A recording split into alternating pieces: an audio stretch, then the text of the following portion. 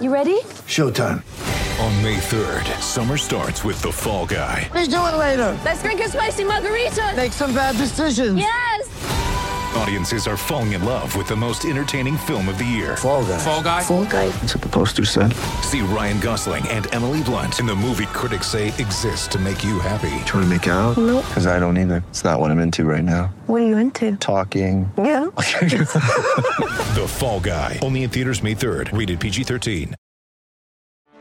Get ready for the greatest roast of all time. The Roast of Tom Brady. A Netflix live event happening May 5th. Hosted by Kevin Hart. The 7-time world champion gets his cleats held to the fire by famous friends and frenemies on an unforgettable night where everything is fair game. Tune in on May 5th at 5 p.m. Pacific time for the Roast of Tom Brady. Live only on Netflix. The Final Furlong podcast is sponsored by Unibet. Sign up now using code ATR-30 to get your welcome offer. BeGambleAware.org. 18+. The Final Furlong podcast is brought to you in association with AtTheRaces.com, the ultimate resource for racing fans. Welcome along to the Final Furlong podcast. I'm Emmett Kennedy alongside At The Races pundit and my good friend Mr. Kevin Blake. Hello! Coming to you later than advertised because I had no power due to some clown getting a JCB and ripping up a load of electrical cables that he shouldn't have. Some people should not be allowed behind big machinery, Kevin Blake. Yeah, sure, look it. There you go. Fucking clown. I hope he's a big angry man that listens to the podcast and comes in and sorts you out tomorrow. I already know who it is, and the heavies are being sent round to him. Right, the woman who was responsible for the first leading light to hit the track. Little did she think that it would be running as a 2-year-old, though. Fresh from Irish Champions Weekend, it's Jane Mangan. Welcome back to the show. Hello. I think Mary Mangan might be responsible for that particular horse, but I'll take credit if it's any good. I see. I was just going to say that to you. If this horse turns out to be quite decent, although we have had the long-winded story about the fact that the Mangan dogs are clearly eating well, because as Kevin says, dogs love horse testicles, and he's a gelding. That's a terrible analogy. Now, Kev, you're putting your place. Like, good flat horses have been gelded too, you know. True. Serious as Ongles. Not that we intended for him to really be a jumper, but I'll take whatever he can win if he can win anything at all. If he turns out to be good, it was all Jane's work. If not, blame it on your mother. Right, Roaring Lion made the journey over to Leopardstown, and it was a very rewarding one. He clearly is the dominant 10 furlong horse in Europe this season, and he'd obviously thrash Winks were they ever to actually meet. This was pretty impressive, and his old rival Saxon Warrior went down fighting, literally. He's had to be retired. We'll dwell on that in a little bit. But Kevin, first of all, plaudits to you, because if you listen back to Thursday's show, you call this race exactly as it played out. Look, I like I said at the time, I didn't think there was any harm in talking about it before the race, because I'm sure Oisin Murphy, more than anyone, would have been aware of what was likely to pan out in front of him, but there wasn't a whole lot he could do about it. He had to drop in from stall 8. He couldn't go forward from stall 8. He's on a horse that can get very fizzy and would need a bit of cover. And, you know, his main attribute is a searing turn of foot. So he was always going to have to drop in. And the Ballydoyle runners, you know, didn't go quick in front. Saxon Warrior was very much in the right spot. He quickened coming into the straight. And Roaring Lion had a real task on. And he had to be a proper horse to go and run him down. And he duly did. And I thought it was a brilliant performance. Only won by a neck, obviously, but he was valued for more than that. You know, is a fabulous horse over 10 furlongs. I'd love to see him over a mile. I think he definitely has the pace for that job. And look, Saxon Warrior, you know, went out in his shield. He hung all the way down the straight. And we've found out after the race that he ruptured a tendon. So one can only imagine that he was very much going through the pain barrier as best he could late on. So for him to go so close is a credit to him. I thought he looked super in the prelims in terms of how he was handling the occasion. You know, he got a bit fizzy at the curl. He got a bit fizzy, well, not so much fizzy, but just warm and on his toes. And he did the same at Sandown. I wasn't there at York, so I can't recall what he looked like there, but he was very much took it all in his stride on Saturday. So no excuses on that front. But really unfortunate that we won't get to see him again at a mile. I've been really looking forward to that, but he had a very good career. Some will consider him a disappointment after what he did in Newmarket, but for me, his 2 runs in defeat to Roaring Lion were excellent efforts, not far off what he did in the Guineas. And I'll remember him fondly. But you know, the horse of the moment is Roaring Lion, and we very much have more to look forward to with him. And it'll be fascinating to see where they want to go with him next. Yeah, and we'll stay on the Roaring Lion subject before we talk about Saxon Warrior with Jane as well. In terms of the ride... Yeah, well, like, I suppose Kevin has really said it all there. Like, it was never going to be straightforward for Oisin having 4 of the 7 runners be from Ballydoyle.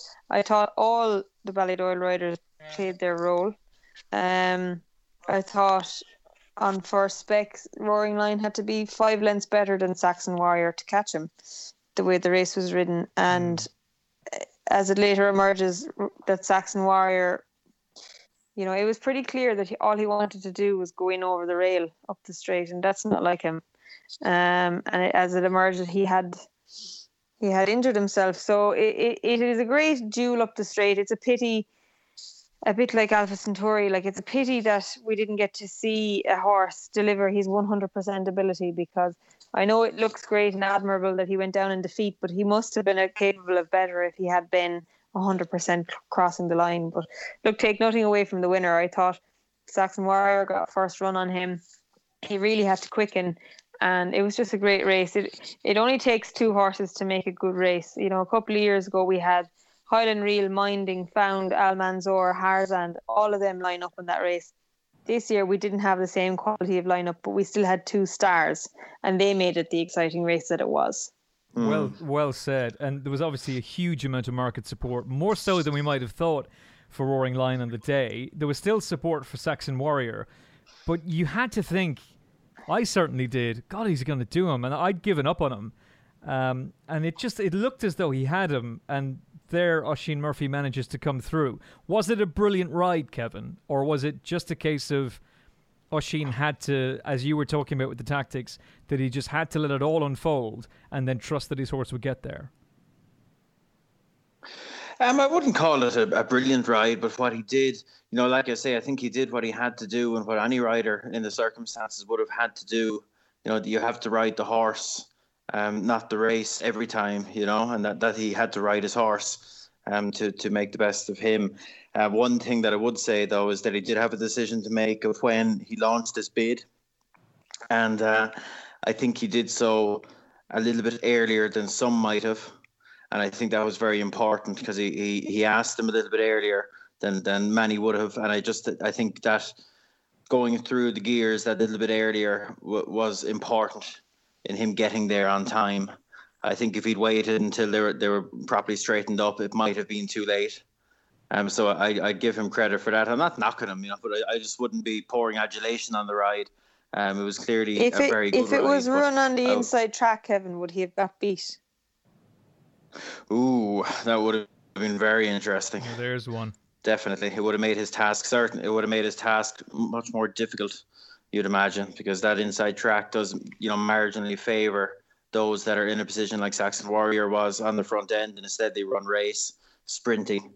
You know, he could have started sprint. Saxon Warrior could have launched his sprint that little bit earlier, perhaps, as well. And, you know, Roaring Lion, if he wanted to launch his bid at the same time, would have had to, you know, probably go wider and be turning for longer during his bid. So it would definitely have made it more interesting. And you'd have to say, given a neck was the margin, that might well have made the difference. Where next for Roaring Lion? Is it going to be Champions Day and the Champion Stakes, or could they go for the QE2? Oh, I'd love to see him in the QE2. I really would. I think they'd have absolutely nothing to lose in doing so. He's a multiple Group 1 winner over 10 furlongs now. One could say he's done all he needs to do over 10, and he could only enhance himself by winning a Group 1 over a mile. Like I say, I would have no doubt he has the pace to do that. The concern, I suppose, for Ascot in mid-October, late October as it is, the ground could be quite testing at that stage, and that would be a concern. Breeders' Cup Mile would be fun. I've no idea if it's on their agenda at all, but that would be a fun alternative if. He's priced up for that and the Breeders' Cup Turf, interestingly. Now, it is going to be a tighter track, so he'd probably get away with the 12 furlongs, but I imagine they'd be keener to stick to 10. I heard an interesting thing that John Gosling, who obviously spent time in America, and he's just such a knowledgeable man, he thinks that the horse would get 12 furlongs around 3 bends, which is what the Breeders' Cup will be. The mile and a half. So I think he could go either way. He's a serious turn of foot, and he travels really strong. I don't know why they'd stretch him out to a mile and a half. I think he would be very effective at a mile. But look, we'll see. But especially now with Alpha Centauri obviously not going there, the Breeders' Cup Mile could be the ideal race for him. And just finally on this race, Deauville's run a huge one. Study of Man was bitterly disappointing, bringing the French form over. In terms of Saxon Warrior, Kevin was saying he'll remember him fondly. I will too. How will you remember him, and how do you rate him as a stallion prospect and as a racehorse, Jane? Oh, well, he has everything. Last season he was just so good, and so unexpectedly good, because his physique is so big and strong, and they really didn't expect a lot from him as a 2-year-old. The vibes were, when he went to the Racing Post Trophy, that anything would be a bonus, and that was a very good renewal of the Racing Post Trophy. He came out of it very well, and when he won the Guineas, I just thought the world was his oyster. I didn't know whether he'd stay the Derby trip, and when he didn't, look, a lot of speculation has been on his programming this year. He ran such a good race to Roaring Lion in the Carl Eclipse. It was a disappointment when he didn't do the same in the Juddmonte. But then Aidan was very open with how affected he was by the bug in the yard. And didn't he prove his worth when he came back last Saturday? But look, I'll remember him for being just such a tough performer. And that turn of foot he showed in Newmarket was just brilliant. Like, that was a very, very good renewal of the Guineas. You have a Derby winner in Massar in third, Roaring Lion finished fifth, Gustav Klimt is in behind. They're all Group 1 proper horses, and I think, look, he's very exciting, being probably the highest son of Deep Impact to retire to stud in Europe, out of a Galileo mare who won a Group 1 herself, from the family of Oaks winners, Dancing Rain, down to Dr. Devious. It's a wonderful family that Coolmore have nurtured through the years, and I've no doubt that they intend to support him with everything they have. Yeah, you can only be frustrated as to what might have been had he gone for the QE2, but unfortunately injury has robbed us of that. It's also robbed us of arguably the star of the entire season in Europe, Alpha Centauri, who I thought Gary O'Brien did a brilliant job to be at pains to highlight just that something wasn't quite right in the final furlong. She clearly went to one side, took a false step. That ended her momentum. Now, take nothing away from Lawrence, and we'll talk about her first, because it was great to see her regular jockey PJ there. He's battling injury at the moment. Daniel Tudhope has given the horse a fantastic ride. She's been an absolute star for Carl Burke, a Group 1 winner last season as a juvenile. She starred in France, now won in Ireland. They seem pretty keen to win a Group 1 in the UK as well. And it was a big shock, as Jerry Hannon said in commentary, Jane, but she was really, really game and very classy on the day. I suppose it was a shock in that people were shocked that Alpha Centauri was getting beaten. But Lawrence is a Fillies Mile winner. She won the Prix Saint-Hilaire earlier this year, and then she went on and won the Prix de Diane. She's a fantastic filly. She's a 3-time Group 1 winner herself. It was blatant in the Yorkshire Oaks that she didn't stay, so you could put a ruler through that. And bar that, she has no blip in her copybook.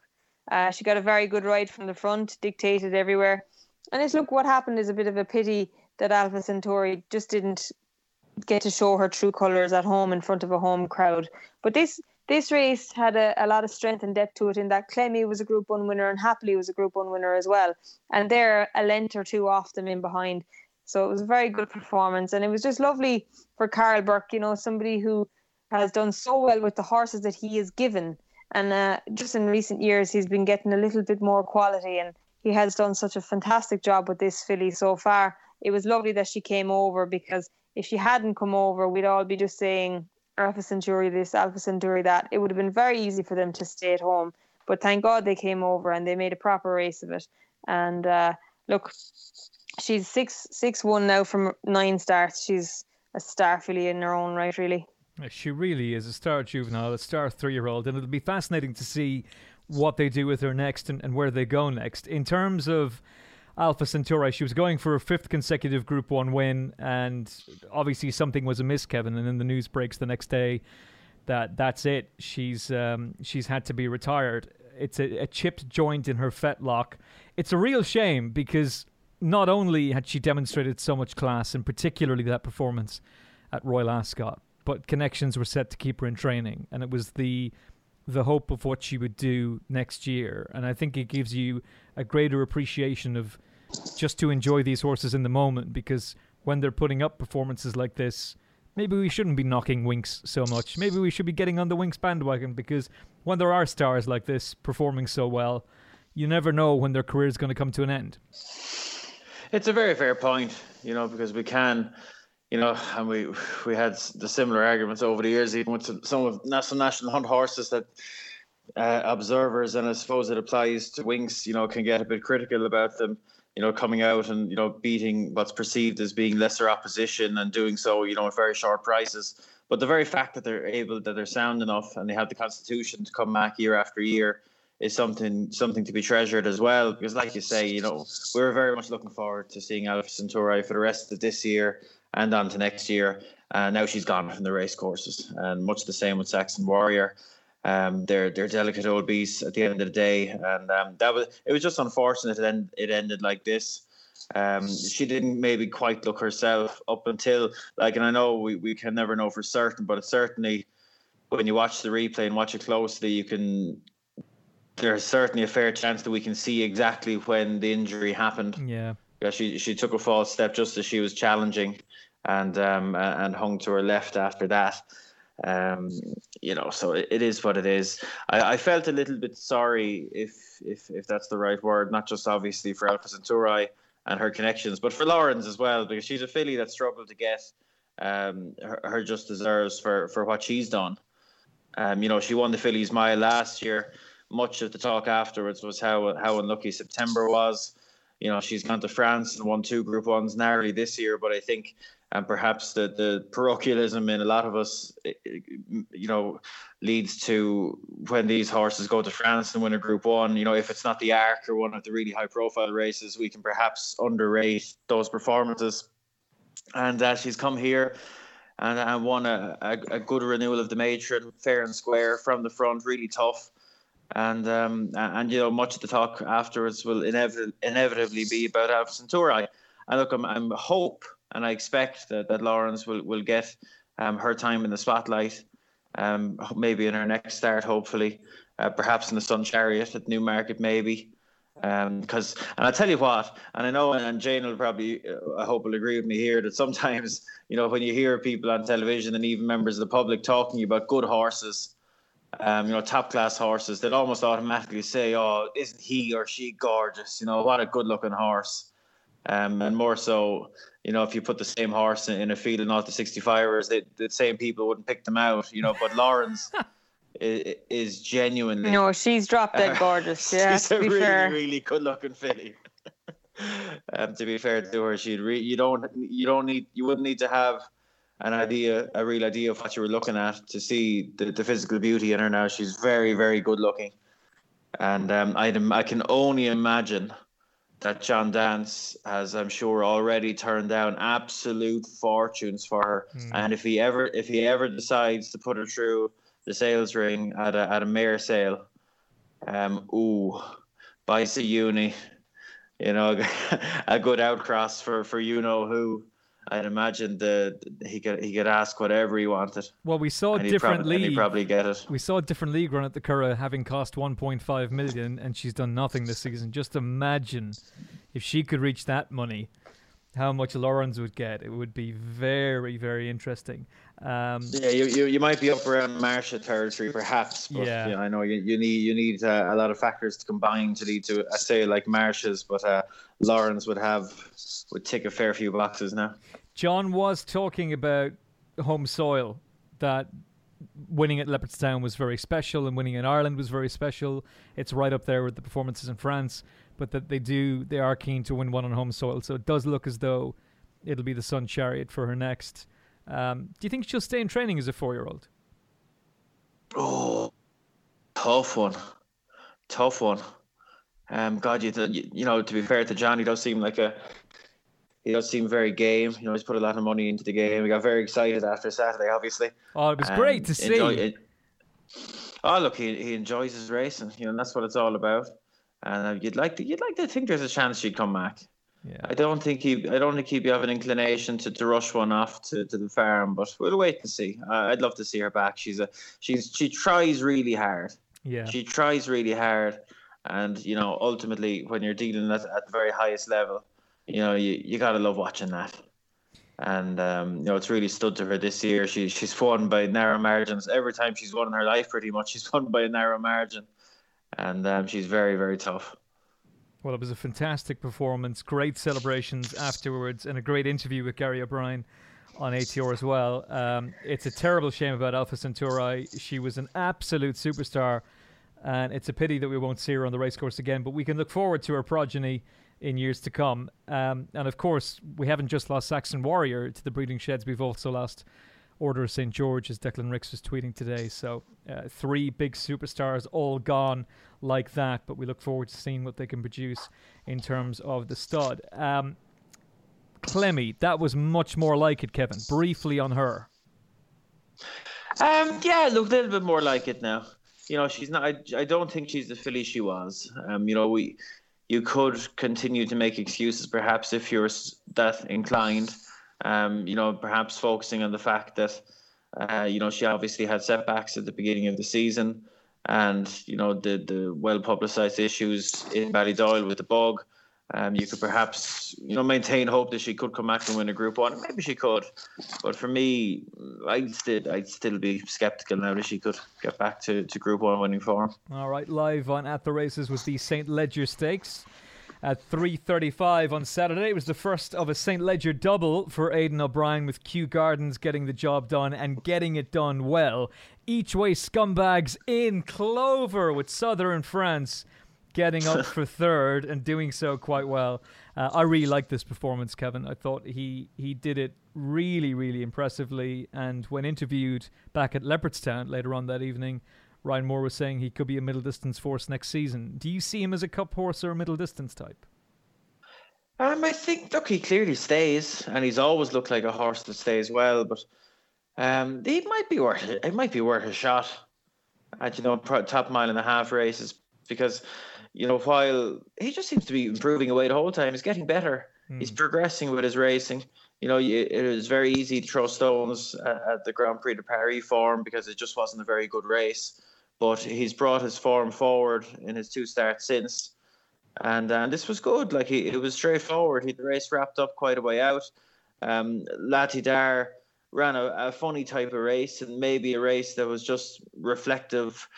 Some will interpret it that she's just slow, but I think she's just a bit raw, and it was a big step up in class for her, and I just think that might have caught her out a bit. I wouldn't like to write her off as slow just yet. I think I definitely give her another chance. I think this run will bring her on, and that she stuck to her guns so well despite being out of her comfort zone from quite a way out. I'd give her plenty of credit for that. And Southern France had absolutely every chance and ran a fine race, just not as good as the front 2. Yeah. Capri and Leading Light won this race and then went on to the Arc. It's an open-looking year, with the exception of Enable, who's probably going to blitz them all, assuming that she stays intact. Would you go there, Kevin? Sure, what else would you be doing, I suppose? Scorpion took it in as well. Unless you want to, wait for the 2 miler at Ascot, which I suspect they wouldn't do. Why not? Have a go. Yeah. Have a go. What's the worst that could happen? Yeah, give him a go. You're coming back next year as a 4-year-old anyways, assuming he stays intact, so why not? If you're not in, you can't win. Lati Dar, I would agree with Kevin. It was just inexperience for her, and I'm sure she's a horse who can do well. She's going to go for the British Champion Fillies and Mares race at Ascot, and she'll be very, very interesting there. But all about Kew Gardens on the day, Jane, and really impressive. Yeah, he's been very progressive himself all year. I don't think at the start of the year anybody really... He wasn't on the top radars of a lot of people, but I think when he won the Queen's Vase at Ascot by 4 lengths, people started to take a bit of notice of him. They thought enough of him to line him up in a derby at Epsom, and I know he didn't exactly set the world on fire there, but they still thought enough of him to put him there. He was good in the Grand Prix. To be fair, Michael Tabor had been interviewed by Gary O'Brien, and he was at pains to point out that Kew Gardens was definitely the second best horse they had in the race, because it was all about Saxon Warrior, but they were expecting an awful lot more from him. So he clearly had been, while things hadn't gone smoothly for him, he clearly had been showing them the right signs. For sure, and I think when they went to Lingfield and he got beaten by Night to Behold, I think a lot of people were genuinely disappointed. They thought they expected a lot more. But after Epsom, he really got his act together. He won at Ascot, and then he went on and won the Grand Prix de Paris. Look, I thought he was unlucky in the Voltigeur. I thought he was just a bit too far back, and he came through with what looked like a lovely prep run for the Leger. It was never really in doubt in Doncaster. I thought Ryan gave him a lovely nursing ride, a ride that really suits Ryan, actually. The horse just started to roll and get into top gear slowly. And he was just well on top of the line. Lati Dar, yes, I do agree with Kevin, because she looked like she was the first off the bridle, going to be well beaten, and it wasn't stamina that was her issue at all. She just lacked a tactical pace when everybody else quickened. But as soon as she started getting through the gears, she stayed on very well past decent horses. I think it's pretty straightforward that the Fillies and Mares race on Champions Day at Ascot is at her mercy. I don't see why John Gosling would run Enable and Cracksman and Lati Dar in an arc. I think that he'll want to keep this filly back and go to Ascot. I was really tempted to do the Luigi voice, but I won't. You can just see Frankie saying Stradivarius straight to Ascot, Lati Dar straight to the Fillies and Mares on Champions Day, Enable, that's it, Cracksman, Champion Stakes. Don't even bring him to the arc. Don't even consider it, boss. What's the point? What's the point? DXB, Kevin. Cracksman isn't mature enough for the arc, surely. No, exactly, Kevin. He's not. The whole reason they kept him in training is for a crack at the arc. They're going to Paris. It's not. I guarantee you. I don't think he's quite mature enough yet. He's not mature enough yet. And are you saving him for the Fred Winter or something? Is it? Well, he wouldn't be qualified now, Jane. Come on. Oh, he wouldn't. No. Come on now, Jane. Jeez. I mean, look. I know. Coral Cup. I know you're keen to do the gelding operation again, but let's not get too quick. No, actually, I wouldn't geld him, because I think there's a serious shortage of like Alderbrook, Monksfield types at stud. Jesus. Champion hurdle, lads. He's going straight. Well, they were horses and they were good sires. Yeah. So nickname? Somewhere in the world, that the Appelheimers just went, I said, how dare you know what I've done with this horse? How dare you? That's my best Anthony Oppenheimer. DXB finish. Kevin Blake, he's finish. He's fine. He's fine. He's finish. He's just fine. He's just fine. He's not fine. He's not even that. What's your lower than fine? Okay. Okay. I wouldn't even say he's okay. Now, though, in the Hawcroft Industrial Supplies Champagne Stakes, we saw a breathtaking display. Now, this horse is already in every notebook, and I'm sure plenty have been backing him for the Derby. Some will be backing him for the 2,000 guineas. But the most important thing is that now wearing the Godolphin Blue, having been sold for huge amounts of money, and having been quoted with the trainer saying, I cannot stop watching. I can't stop watching his win at Goodwood. Oh my God, it's amazing. I don't need Amazon. I don't need Netflix. All I want to do is watch Dark Vision win over and over. Absolutely. Oh, I've never seen anything like it. How much do you want to buy him for? Fantastic. And there he goes and does it. Absolutely bolts. Oh, sorry. Wait.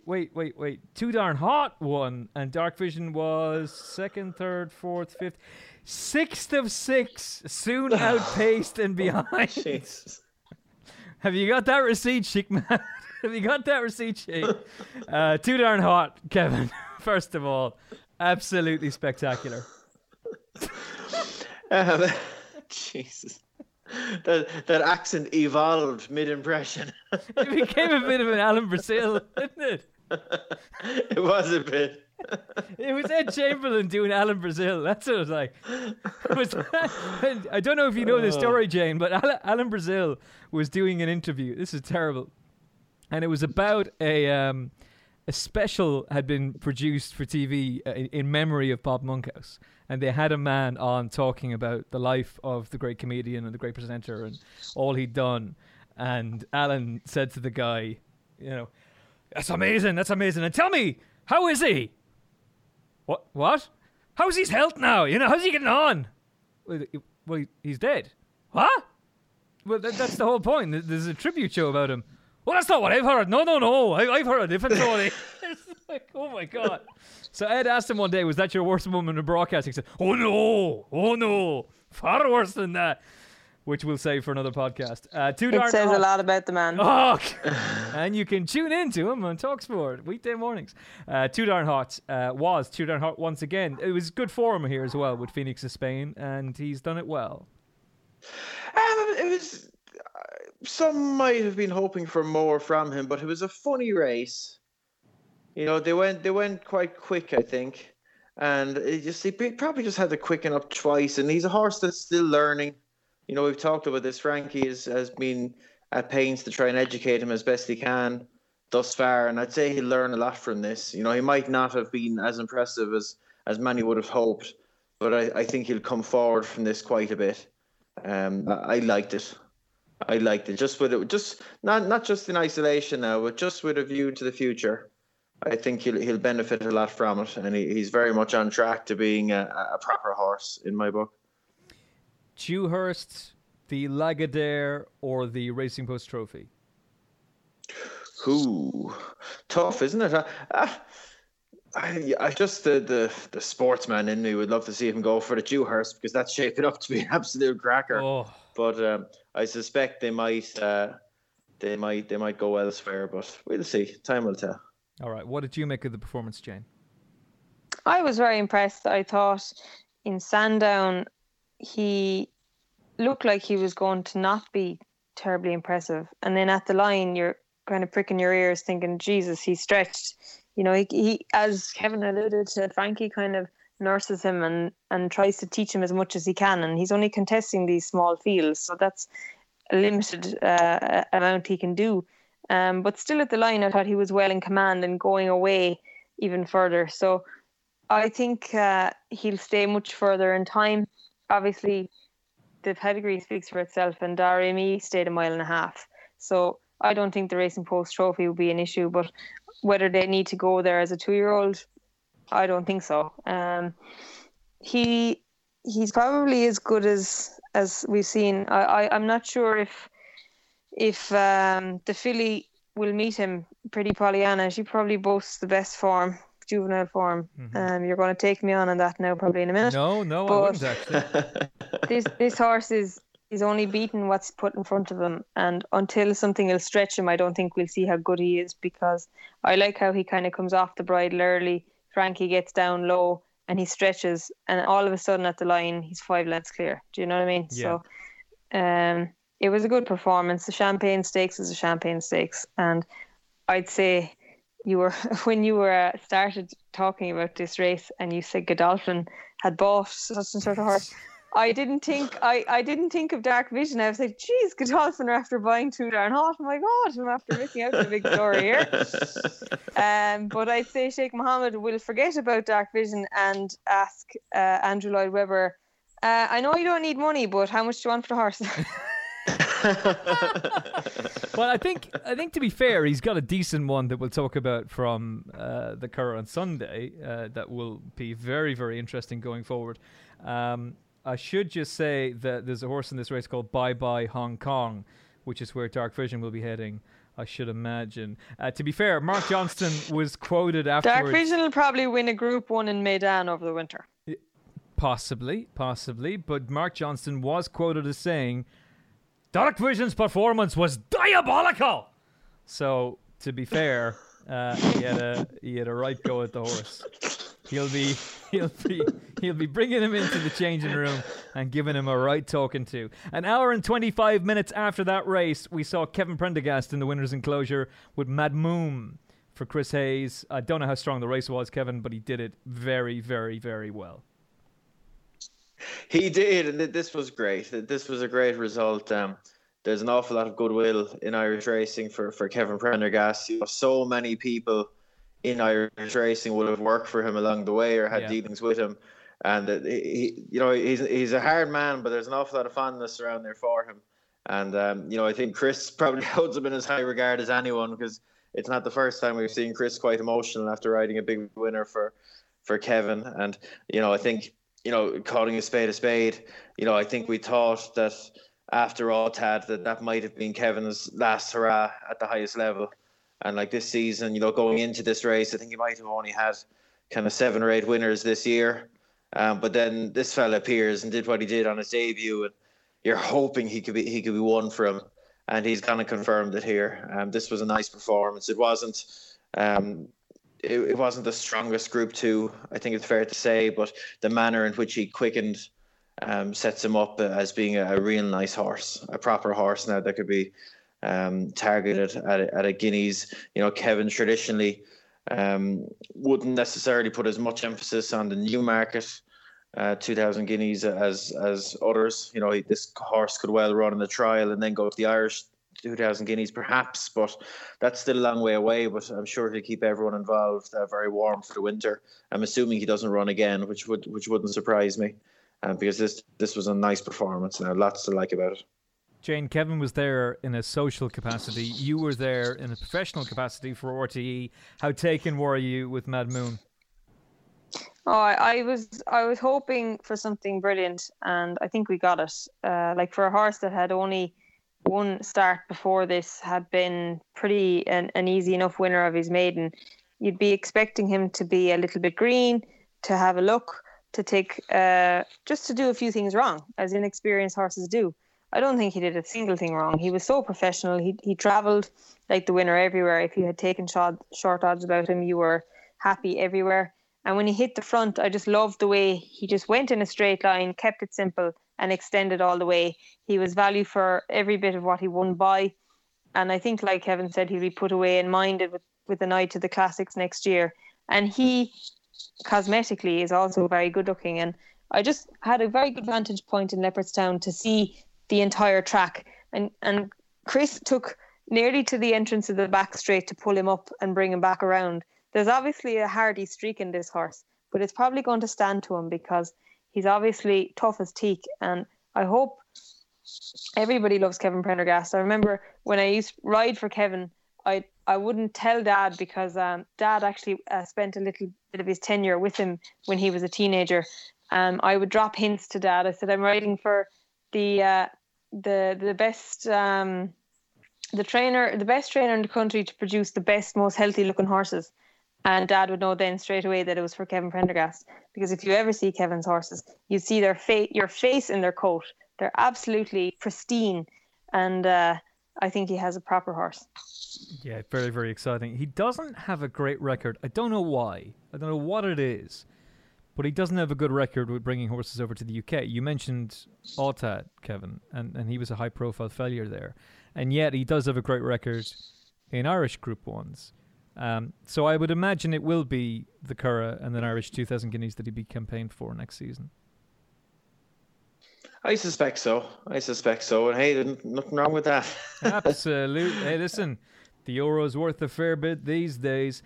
350, Lamini. Brilliant ride from Oisin Murphy. A 1-2 for Willie Mullins. With Law Girl in behind. Rich Ritchie is starting to dominate the flat game. Sharjah was very disappointing. Could Lamini head over to the UK for one of the big handicaps, Kevin? Well, I'd say they'll probably be thinking about stakes races after this. You know, she's won off 98 here. She'll be up in the mid 100s.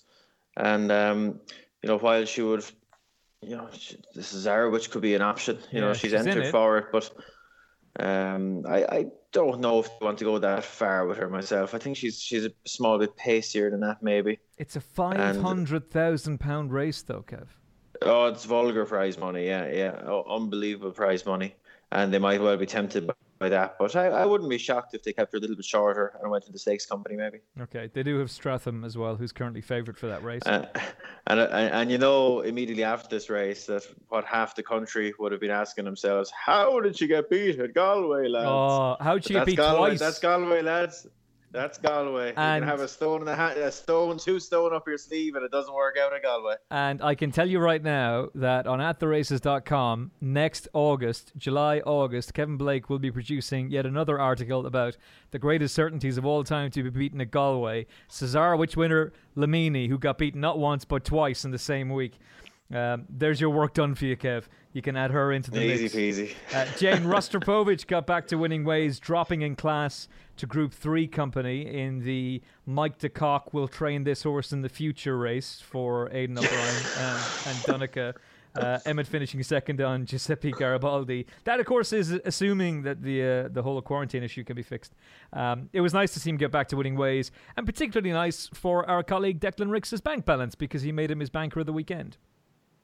Fair play to Declan. I thought he was if everything goes straight forward in racing, if the horse with the best form wins, it'd be a very simple job, and he was the best form in the race by far. I thought he was very idle in front, and he only won by half a length from Giuseppe, but I thought he was value for more than that. Donica, I think that things maybe didn't go to plan. Kevin will probably know a bit more, but Master of Reality was very free in the hands of Billy Lee and ended up taking up the running, and I think a couple of riders' tactics were having to be adjusted after that. Donica committed early, and it was a long way home if you had taken short odds, but I don't think he was ever going to be passed. It was a good performance from a horse that's probably just below Group 1 class. We saw his run to Latrobe. Everybody knows about that. With a pedigree like that, I'd actually be surprised if they sold him to Mike de Kock. But who am I to say? I just think is he a Group 2 winning brother to Zoffany by Frankel? Yes, I don't know if he's spot on. That's absolutely if he's worth if Mike de Kock has the money to buy him. Well, it's not so much Mike de Kock, it's the owners involved in the yard. I just wonder if he's a horse that could turn into a globe-trotting horse next year, Kev. He's a good disposition, Kevin, isn't he? If he does want to travel, he's certainly got the temperament and everything to do it. Yeah, I think so, and the ability is there. I think, he's not, while he has the credentials to do a second job, I don't know if his race record is sufficient at the minute to do it for Coolmore. So, he could go on and build that profile. Perhaps in international Group 1s, I think he'd be more than capable of competing in those races and see where he ends up. He'd definitely have a place at stud somewhere. If not in Federty, there'd be any number of studs that would love to have him, I'm sure. So we'll follow the Rostropovich story with interest now. But I couldn't see him now getting up to the highest level myself. Yeah. In this part of the world. No, I can see him staying in training, but being a globetrotter for them. You could see him winning a Grade 1 in America. Definitely. There are horses running in Europe that have won Grade 1s in America that you think are Group 3 class. So yeah. If he's placed correctly, and like you say, if he's kept in training next year, they'll have plenty of options, because I'd imagine some of their older brigade will retire this year. So They might be needing a little horse like him next year. Yeah, no, I can. Yeah, I and see. my view on him is that he loves fast ground as well, which makes him ideal for all those jobs. Yeah, I see no reason why he couldn't be an Arlington Million horse next season and kept in training. A 1-2 for Aidan O'Brien with I Can Fly in Kenya. I Can Fly has been a long-term project for us, and she did get the job done for us at the weekend, Kev. Yeah, look, this was impressive. She has a big turn of foot. It hasn't always gone right for her this season, to be fair. It's probably gone wrong more than it's gone right. But she's getting there now, and she's starting to do what we kind of always hoped she would. And it wouldn't be 1,000,000 to 1 now that she could win her Group 1 before all is said and done. She's a big filly. Physically, it's not a surprise that she's improving as the season goes on. I wonder would they give her chance in the Sun Chariot against Lawrence, and she might be the perfect foil for Lawrence in that she's a turn of foot filly, whereas Lawrence is a grinder and a battler, and I think I Can Fly could potentially have the attributes to go and do her. Maybe I think she's capable of getting there. Yeah, I agree. Lawrence is what is she, a 4-time Group 1 winner? She would clearly go there as the one to beat, but. I have a question. Okay. If Lawrence is the best miling filly, who's the best miling colt going to line up in the QE2? Oh, God. Might be the way to go. That would possibly be interesting. Jane, I'd be avoiding Lawrence if I could with her, because I don't think she'd beat Lawrence. But I don't think if Lawrence goes for the fillies race, this filly should go for the QE2. Getting the sex allowance. Yeah, why not? Well, actually, Jane, ring Aidan O'Brien and offer your services as a race planner before Kevin does. Well, it's Recolitas. Well, look, we're assuming Roaring Lion could go there, and you would want to take him on. Yeah, but hang on, it was the Champion Stakes that was mentioned by his owner when interviewed by Gary. So I wouldn't be 100% certain now that they would be prepared to drop back to a mile. And it's another Group 1. And Recoletos is fine. He beat Wind Chimes last time, and I'd say the lads here have a fair idea how good or bad Wind Chimes is. Yeah. Expert Eye is good colt as well, but I think Lawrence would beat all them. Yeah, I think Lawrence would beat all them. Yeah, I wonder would Lawrence go for the QE2 instead? I wonder will they look at things and go, actually, that's quite winnable now. Possibly. She's not in it. She'd have to be supplemented. They've got a few quid knocking around now, but Sun Chariot definitely. It looks as though, but it's a really good point you make, Jane, because with the high-profile retirements, like if Enable picks up a stone bruise, God, we're in big trouble. We're in big trouble, and the QE2 is in serious trouble because there isn't anything there that really stands out. And I think Recoletos is 2-1 favourite for that race. Ugh. Yeah. And Ballydoyle don't really have anything for it at the minute. No, they don't. So I'd say one of those fillies could end up there. And given the fact that she was last at halfway and made up all that ground, you have to think that there is eventually a case, Kevin, that she will fulfill that potential. Let's move. She's a turner foot filly. Yeah, I think that we haven't seen the very best of her just yet. Yeah, I wouldn't be scoffing at that idea at all. Right, let's move on to Sunday at the Curragh. The Comer Group International Irish St Leger. Kevin Blake is still cleaning up his shoes. Peas and carrots everywhere. Latrobe done by Flag of Honour. The St Leger double for Aidan O'Brien. This horse has improved. As the season has gone on, he's improved exponentially. He is as tough as they come, and he's a proper cup horse in the making for next year, but a deserved Group 1 for Flag of Honour. Yeah, look, I don't think we look back on this as a vintage Irish St Leger, but Flag of Honour came in there as a proven stayer, very much on an upward curve, and got the run of the race out in front, quickened up well, lovely, honest-looking horse, and galloped away and beat Latrobe fair and square. Zero excuses for Latrobe. The big concern about him was whether he would settle early on. He was a real Christian in the prelims, and he settled as well as could have been hoped for. Given the steady pace, had absolutely every chance. Wanted to edge into his right, but just wasn't good enough. As simple as that on the day. No complaints, no excuses. All credit to Flag of Honour. Very much going the right way. and you just have to love his way of going. He looks a real honest colt. To be fair to Latrobe, and I'm not just saying this from a biased perspective for Joseph or yourself, he has run an absolute stormer. What is the plan with him, Kevin? What do you want to do with him next? Look, he's guaranteed a run in the Melbourne Cup, and I'd imagine that would be the goal going forward. He'll have to go into quarantine soon, and I suspect that'll be the goal. It'll be a tough ask for him, obviously, but the Melbourne Cup is just becoming more and more like a weight for age race. If you look at the entries, the standard has even jumped up from last year to this year in terms of the rating that will be required to get a run. So we'll wait and see. He proved his stamina for a mile 6 here with an ease in the ground at the Curragh. So you think, what is a sharper 2 miles generally run on a quick surface. In terms of stamina, he should be okay.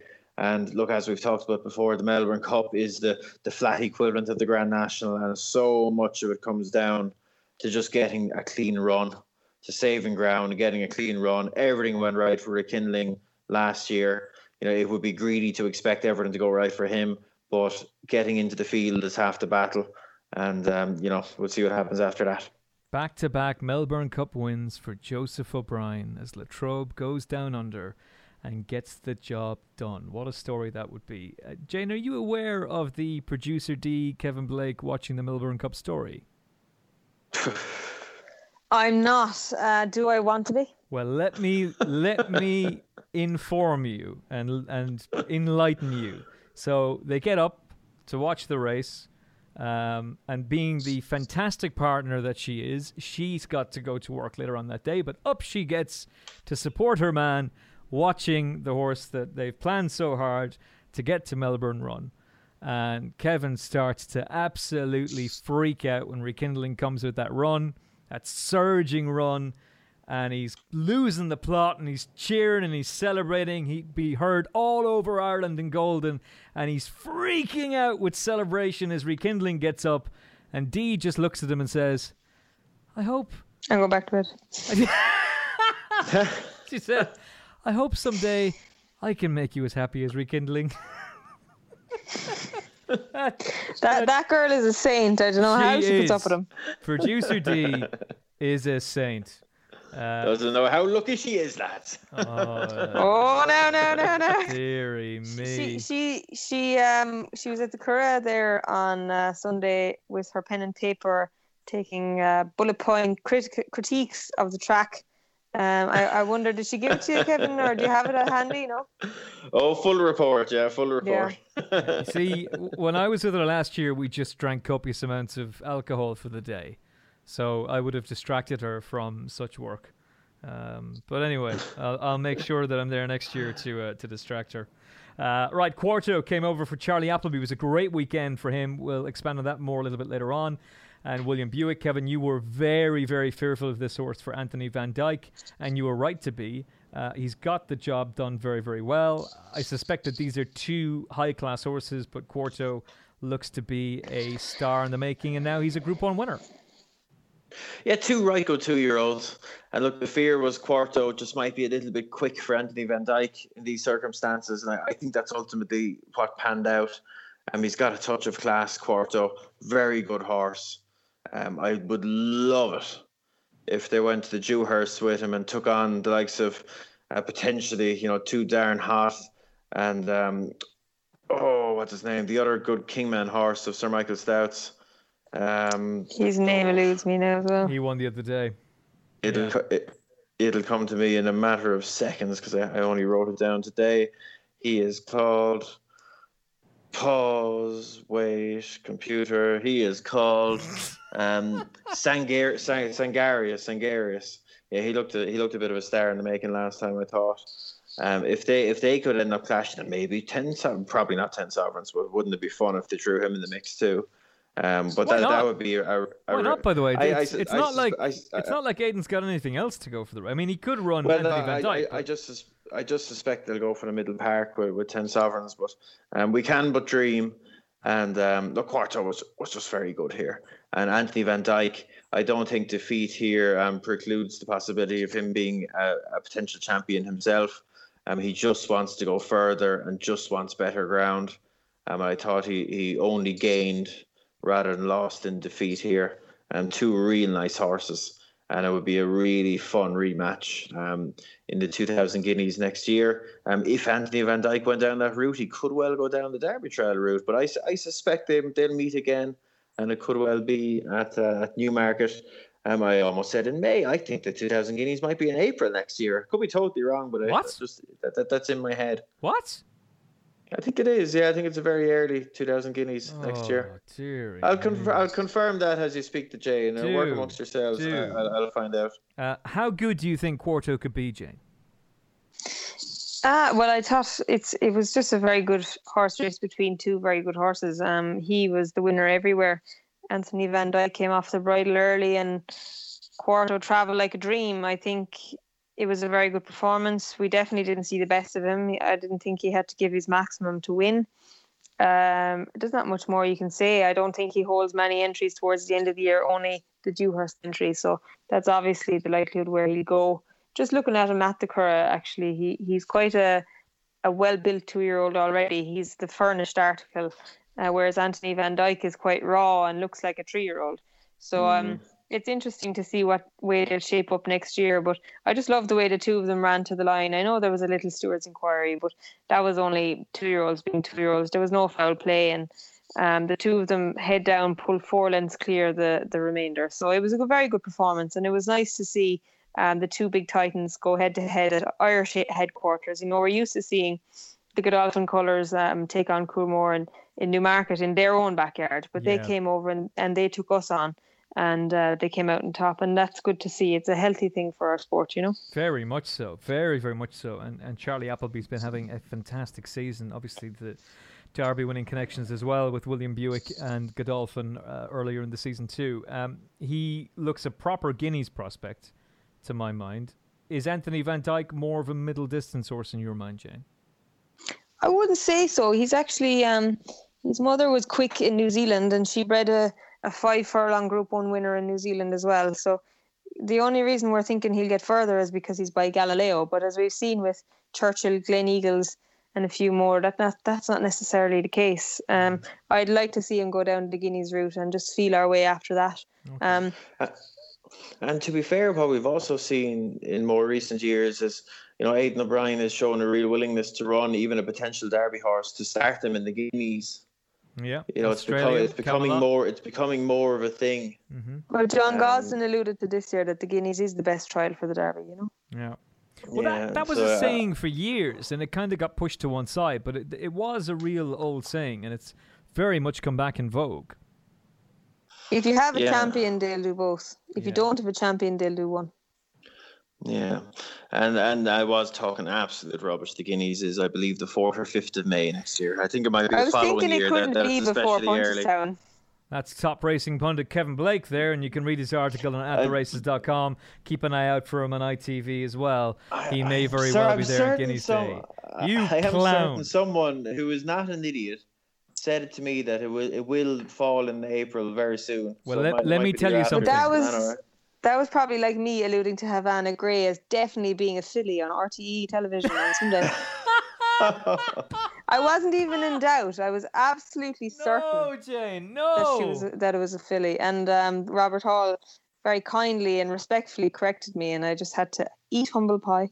Well, to be fair, I've taken drastic measures to prevent this happening. It's something I always would be very careful of, but I've taken it to new heights now. I now have a yellow highlighter, and I highlight the fillies on my race cards in front of me. I so can it confirm just takes this a is glance. True. Yeah. So I just have to glance to know, rather than look for the F or the M underneath their name. Highlighter pen, it's your friend. It's my friend. For those of you who aren't familiar with Robert Hall, he is an absolute gentleman, and I'm sure he handled things with aplomb. Were you given humble pie, or did you just have to metaphorically eat it? Because I've tasted humble pie regularly, and it tastes vile. No, I voluntarily just took it because it was the quickest way to alleviate the situation. I didn't want it to become something more than it was. That's my philosophy. Just own it. Can Christmas win in group company, in your view, Jane? I think Christmas is very good. Yes! I thought he was overused in the futurity and still ran a cracker and was only beaten a length at the line. You know, the Anthony Van Dijk wasn't pulling away from him in the futurity, which is like a lot of people were thinking that was a massive performance. Like the Christmas was being used a bit that day, I thought, and the same here the last day, and still finished third. Landforce is a Richmond winner. I know he probably doesn't want 7 furlongs. He'll probably go back to 6 in the future, but he couldn't get by him. And there was a few more like Mohawk who were ridden more conservatively, had every right to pass him and didn't. Mm-hmm. So it'd be interesting if they ride him with a bit more restraint. And not even that. We've seen down through the years the likes of Lancaster Bomber being used in a similar role, being very, very good horses in their own right. It's just how their mind takes it from 2 to 3. It's going to be very important that he stays, number 1, he stays sound, and number 2, that he doesn't get too free.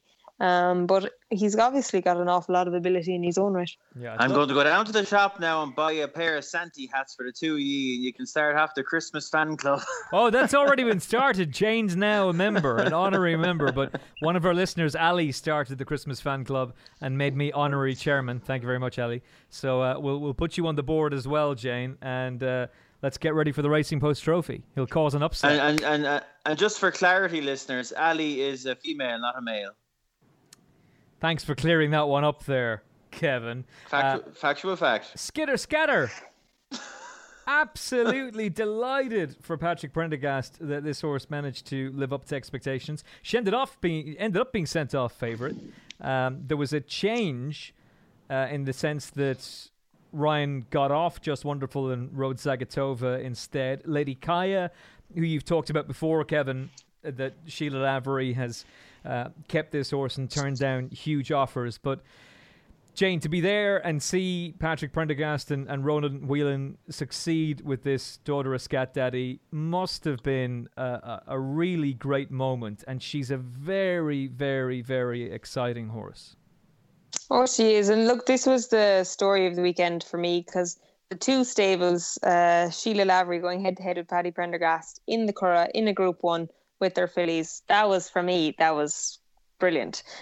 Skitter Scatter. Look, Ronan Whelan, the understudy to Kevin Manning for so many years in Jim Boulders, is a top class rider. Yeah. Like so many people in Ireland, all they need is the horse to get him to the big stage. And I hope that this filly stays well over the winter, because she's very exciting for next year. And just like you say, living in the moment, that was a brilliant performance, because Ronan, he waited in behind, he got cover. It looked like Lady Kaya was travelling all over everyone with a furlong or a furlong and a half to go. But to be fair, the small filly, she's only a little button.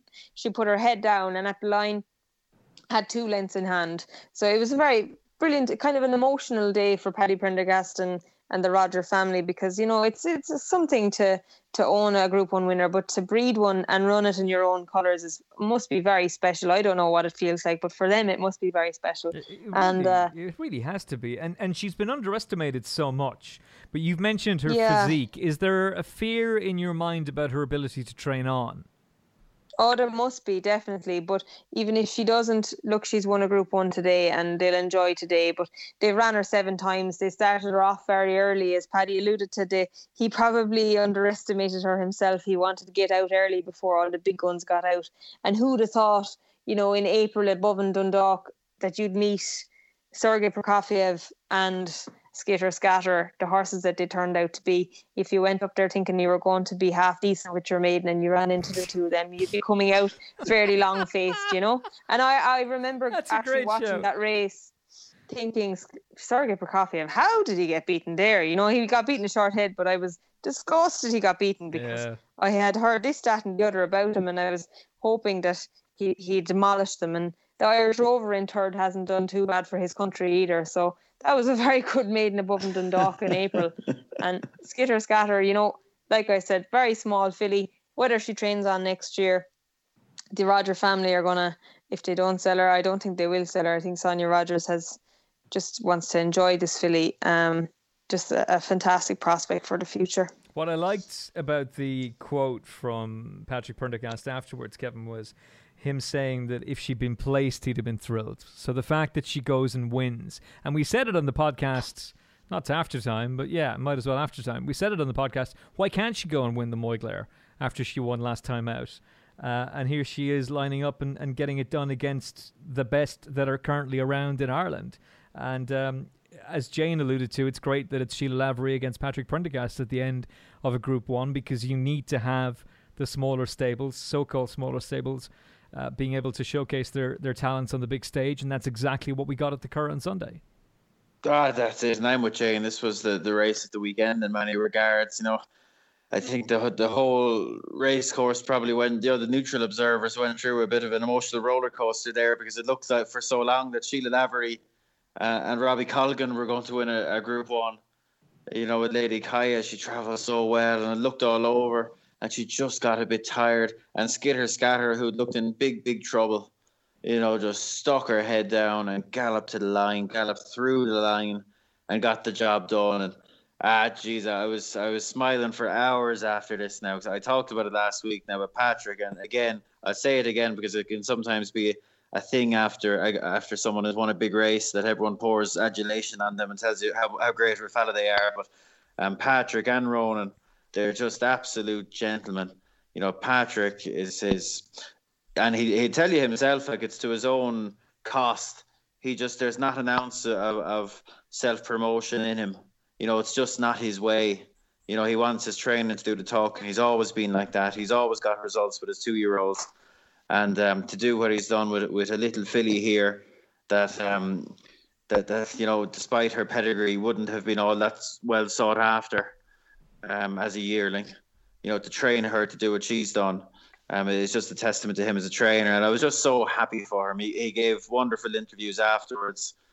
And, you can imagine, put yourself in Patrick's shoes. He's a Prendergast, he's a grandson of Darky's. Before there was Vincent O'Brien, there was Darky Prendergast, absolute legend of the training ranks. Son of Long Paddy. He grew up with all these. If he didn't experience the Group 1s himself, he would have been experiencing the tales of the Group 1s that came in years past. And Patrick's been training for 15 years, waiting for a filly like this, and to get one, and for it to happen at the Curragh, with his family there. You can only imagine, and I think it really came through in the interviews afterwards, just how much it meant. And I couldn't stop smiling. I was floating around the Curragh now, so I can only imagine how he was feeling. And just to echo what Jane said about Ronan Whelan, like, long-term listeners of the pod will know that I've had huge regard for Ronan for an awful long time. And again, just on a personal level, he's such a nice fella. Like, I got to know Ronan a bit better there a few years ago. Himself and his father bought the horse that became Mutahadi off me as a foal, and we would have been talking a lot about him. And just a humble, probably an overly humble fella, in what is a confidence game. I think, and Patrick said it himself afterwards, he doesn't always think that Ronan realises how good he is. And, I believe that, because Ronan would say it himself sometimes.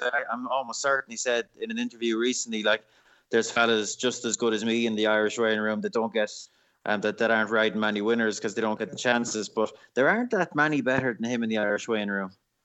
You have to remember that when this fella was a 5-pound claimer with Jim Bulger, he couldn't walk down the road for some fella telling him he was going to be a champion jockey. And it just that same thing that we see again and again. These lads, they get the spotlight shone on them when they're 16 and 17 and 18 years of age, and their claim goes, and they get a bit heavier, and all of a sudden, Ronan Wheeler was never on the scrap heap, like some get thrown on the scrap heap, but the opportunities were certainly less than they were when he was the height of fashion. And he's a subtle one, because he wouldn't be the type to be thrown to be given the poor me routine. But Ronan has to work very hard at his weight to keep it right, and it's a very much a case of suffering in silence. Now, probably a lot of people listening wouldn't even be aware of that, but it's very much real with him.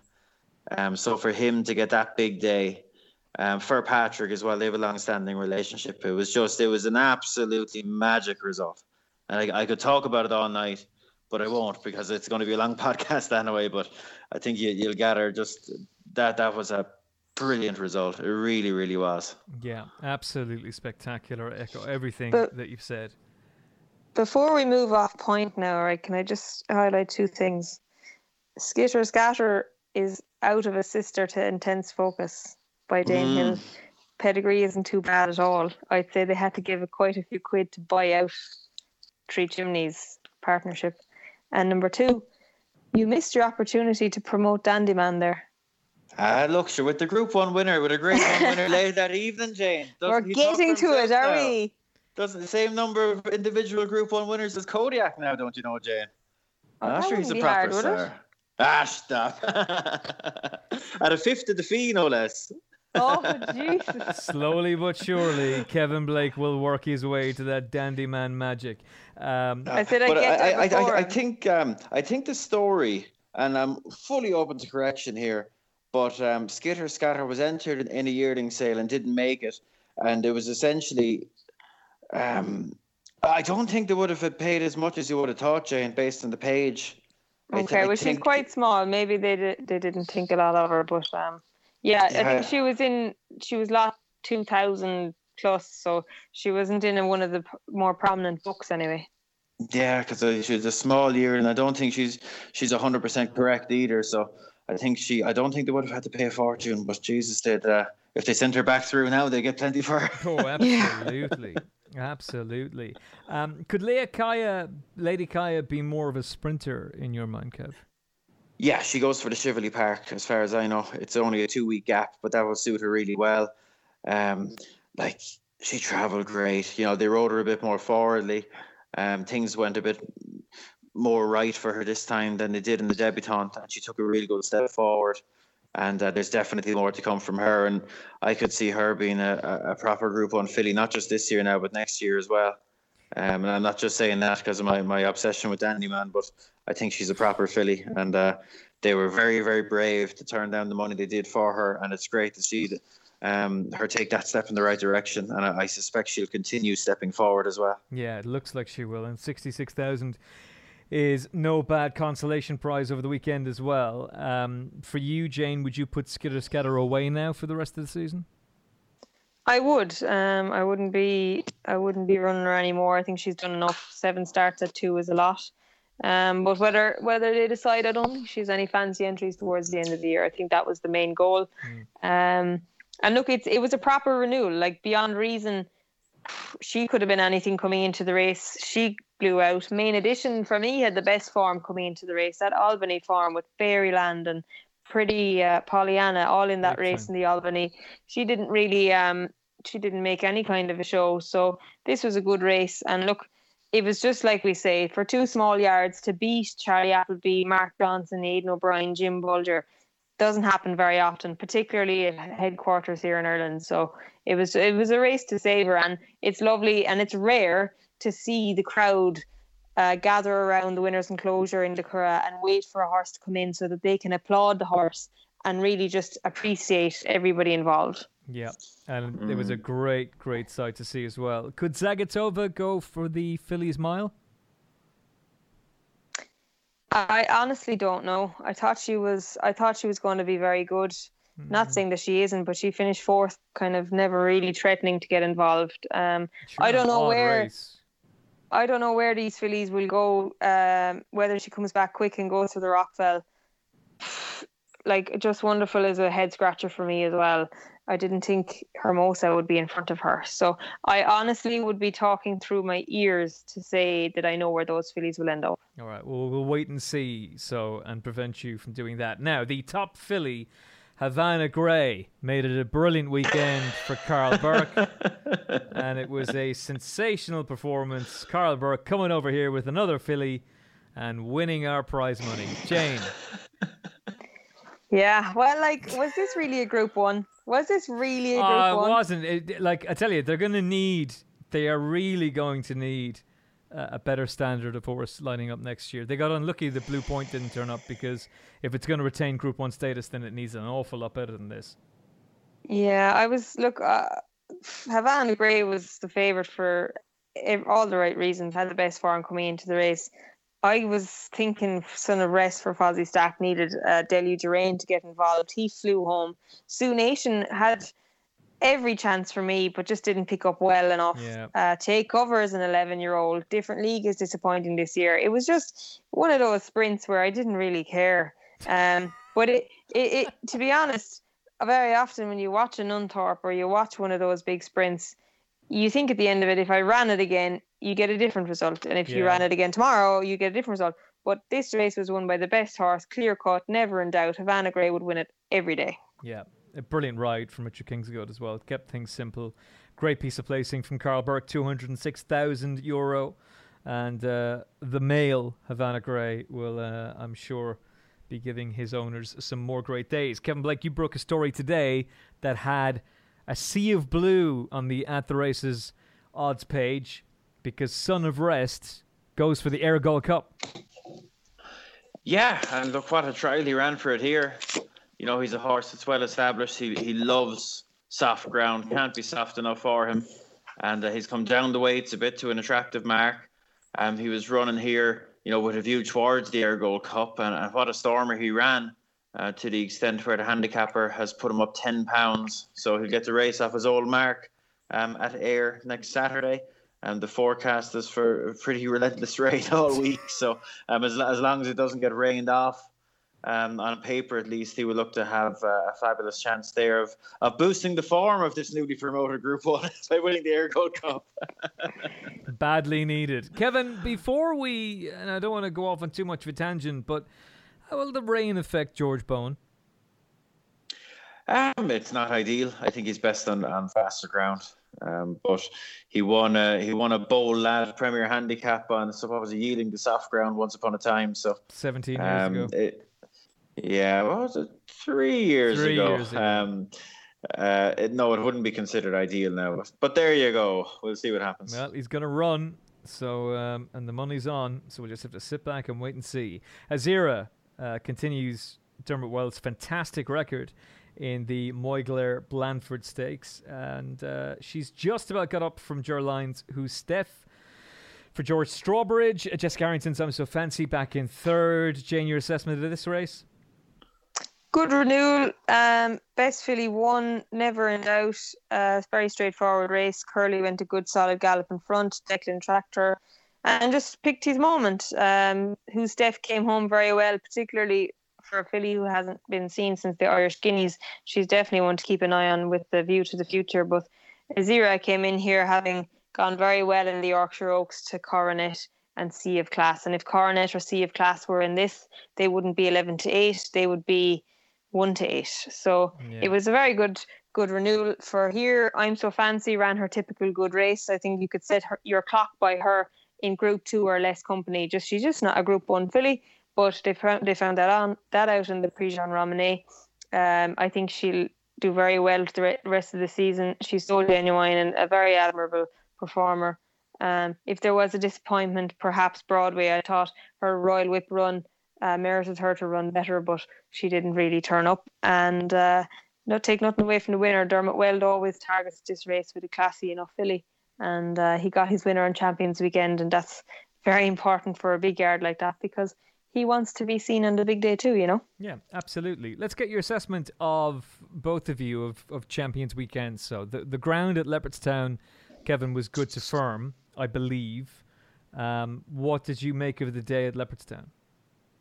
Well, look, in terms of the ground, we best talk about that because that's been a big talking point. Word got out, what was it, an hour and a half before racing that Ger Lyons had pulled out 3 of his 5 runners.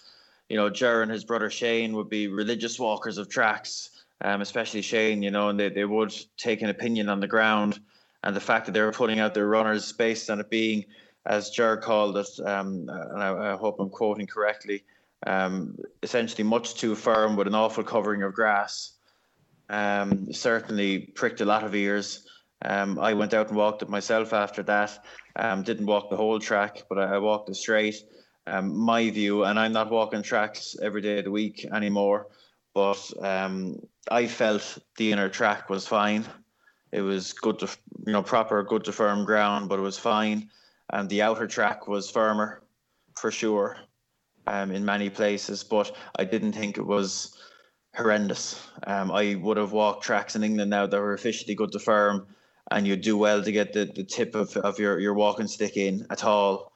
There was you could get the tip of your stick in here, but not much more. I'd look speaking to some of the senior jockeys and lads that are walking Leopardstown all summer, which again I'd reiterate I haven't been doing. And they felt that on the outer track certainly it was the firmest ground that had been produced there all season. But the thing is, all season they've obviously had no rain pretty much all summer.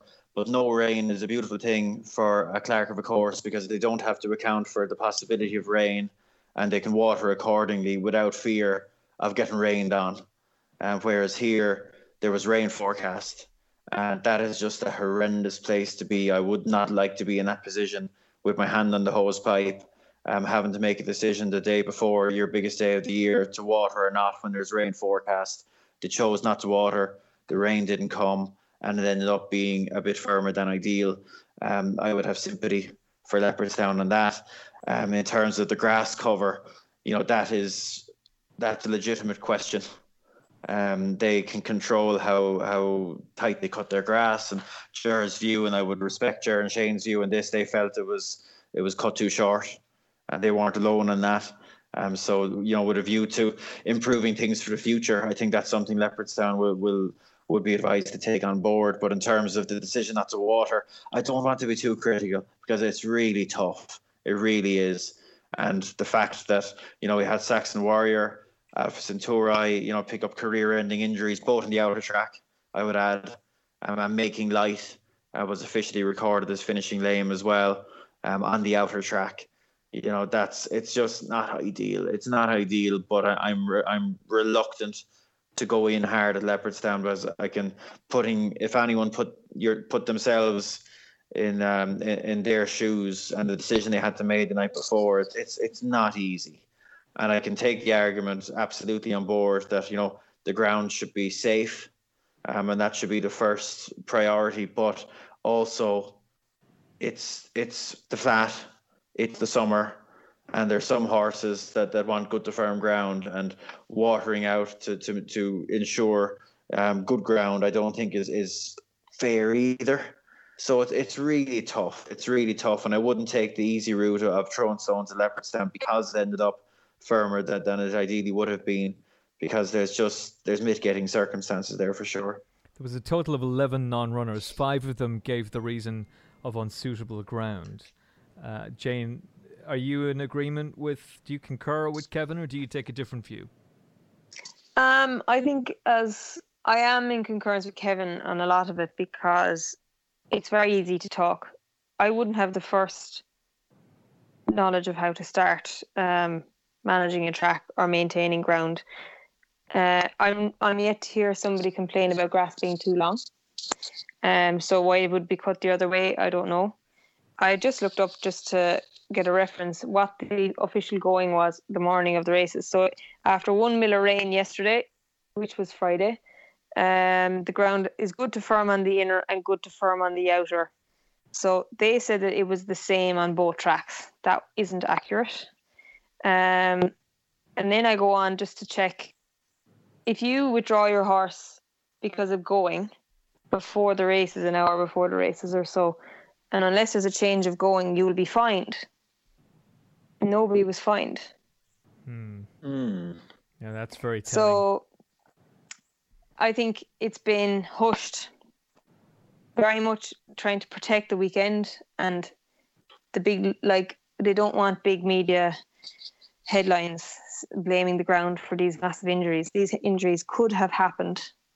Who's to say? Anyway, but it's been, I feel there's a good management feel about this situation, that it's being hushed. It's being handled. Yeah. So look, everybody can have their own interpretation of it. The past is the past, but I do not want to turn up at Leopardstown next year and have the same thing happen again. I hope people learn from this. It's something we talk about the Curragh and their development, and hopefully that people will learn and have the track in peak condition for next year, facilities wise. These things happen, and I don't want them to happen a second time.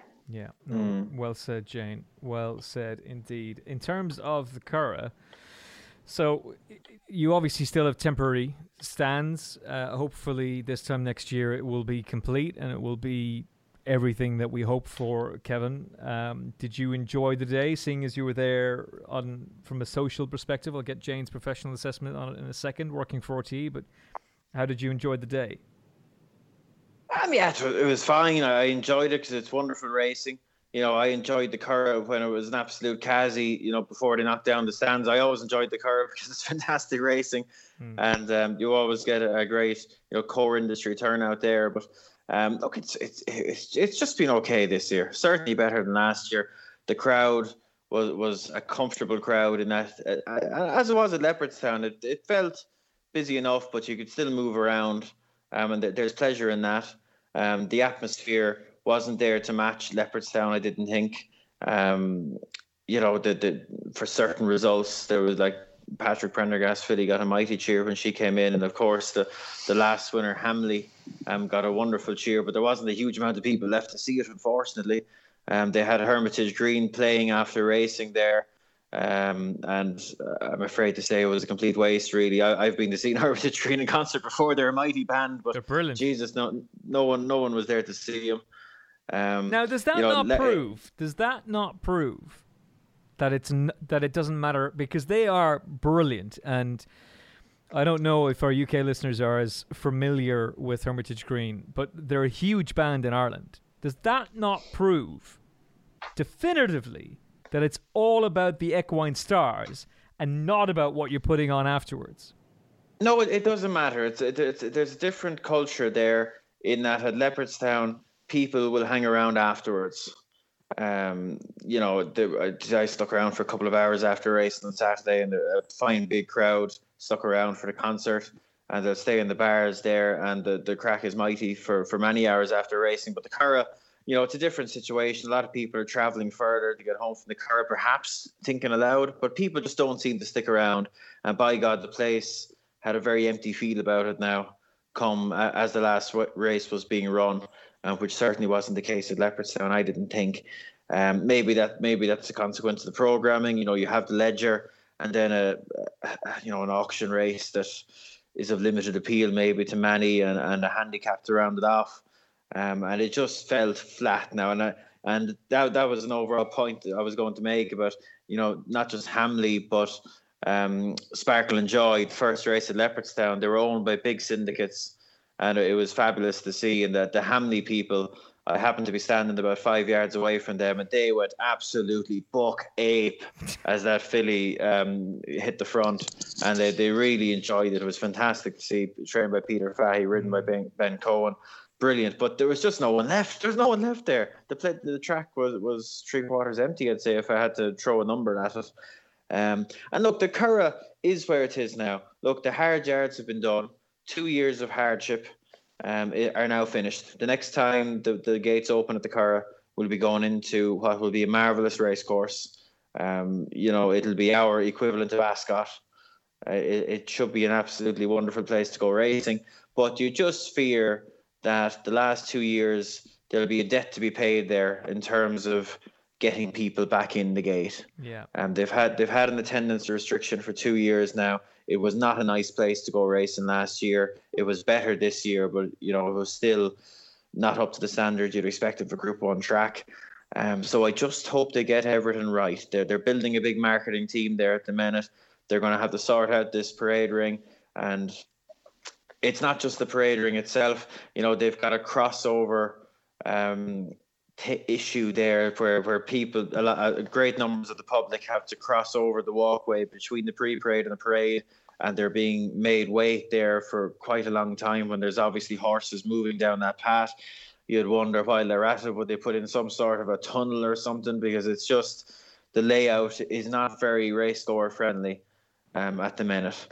The parade ring is not racegoer friendly, and these things have been well highlighted, and hopefully now they just get sorted. Like Jane says, they've had a blessing in a way that they've had people in around there for all the season that they can give feedback on what was, a mistake in the way they've laid out the parade ring, amongst other things. You just hope they nail it, because I don't. They need to be given a second chance by many race goers to go back into the place after the last 2 years, and if they don't get it right off the bat, or certainly for their first big days, they'll be swimming upstream, I'd say, because it's not going to be an easy job to fill that place, bar Derby Day and Champions Weekend. I wouldn't like to be the fella in charge of trying to fill it on other days. They've made some vast changes to their program for next year, a lot of Fridays. It's bold. I'll never knock a fella for trying something different if they think it'll work.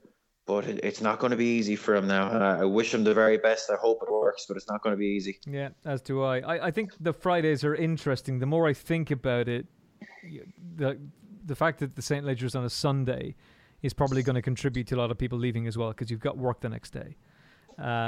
Whereas Saturday at Leopardstown, you can stay there and you can drink, or do whatever it is that you want to do. But it remains to be seen how that all plays out. But I hope they have a big launch for the Curragh and that they are doing offers and trying to encourage people to go racing there, because it's going to be a top-class facility.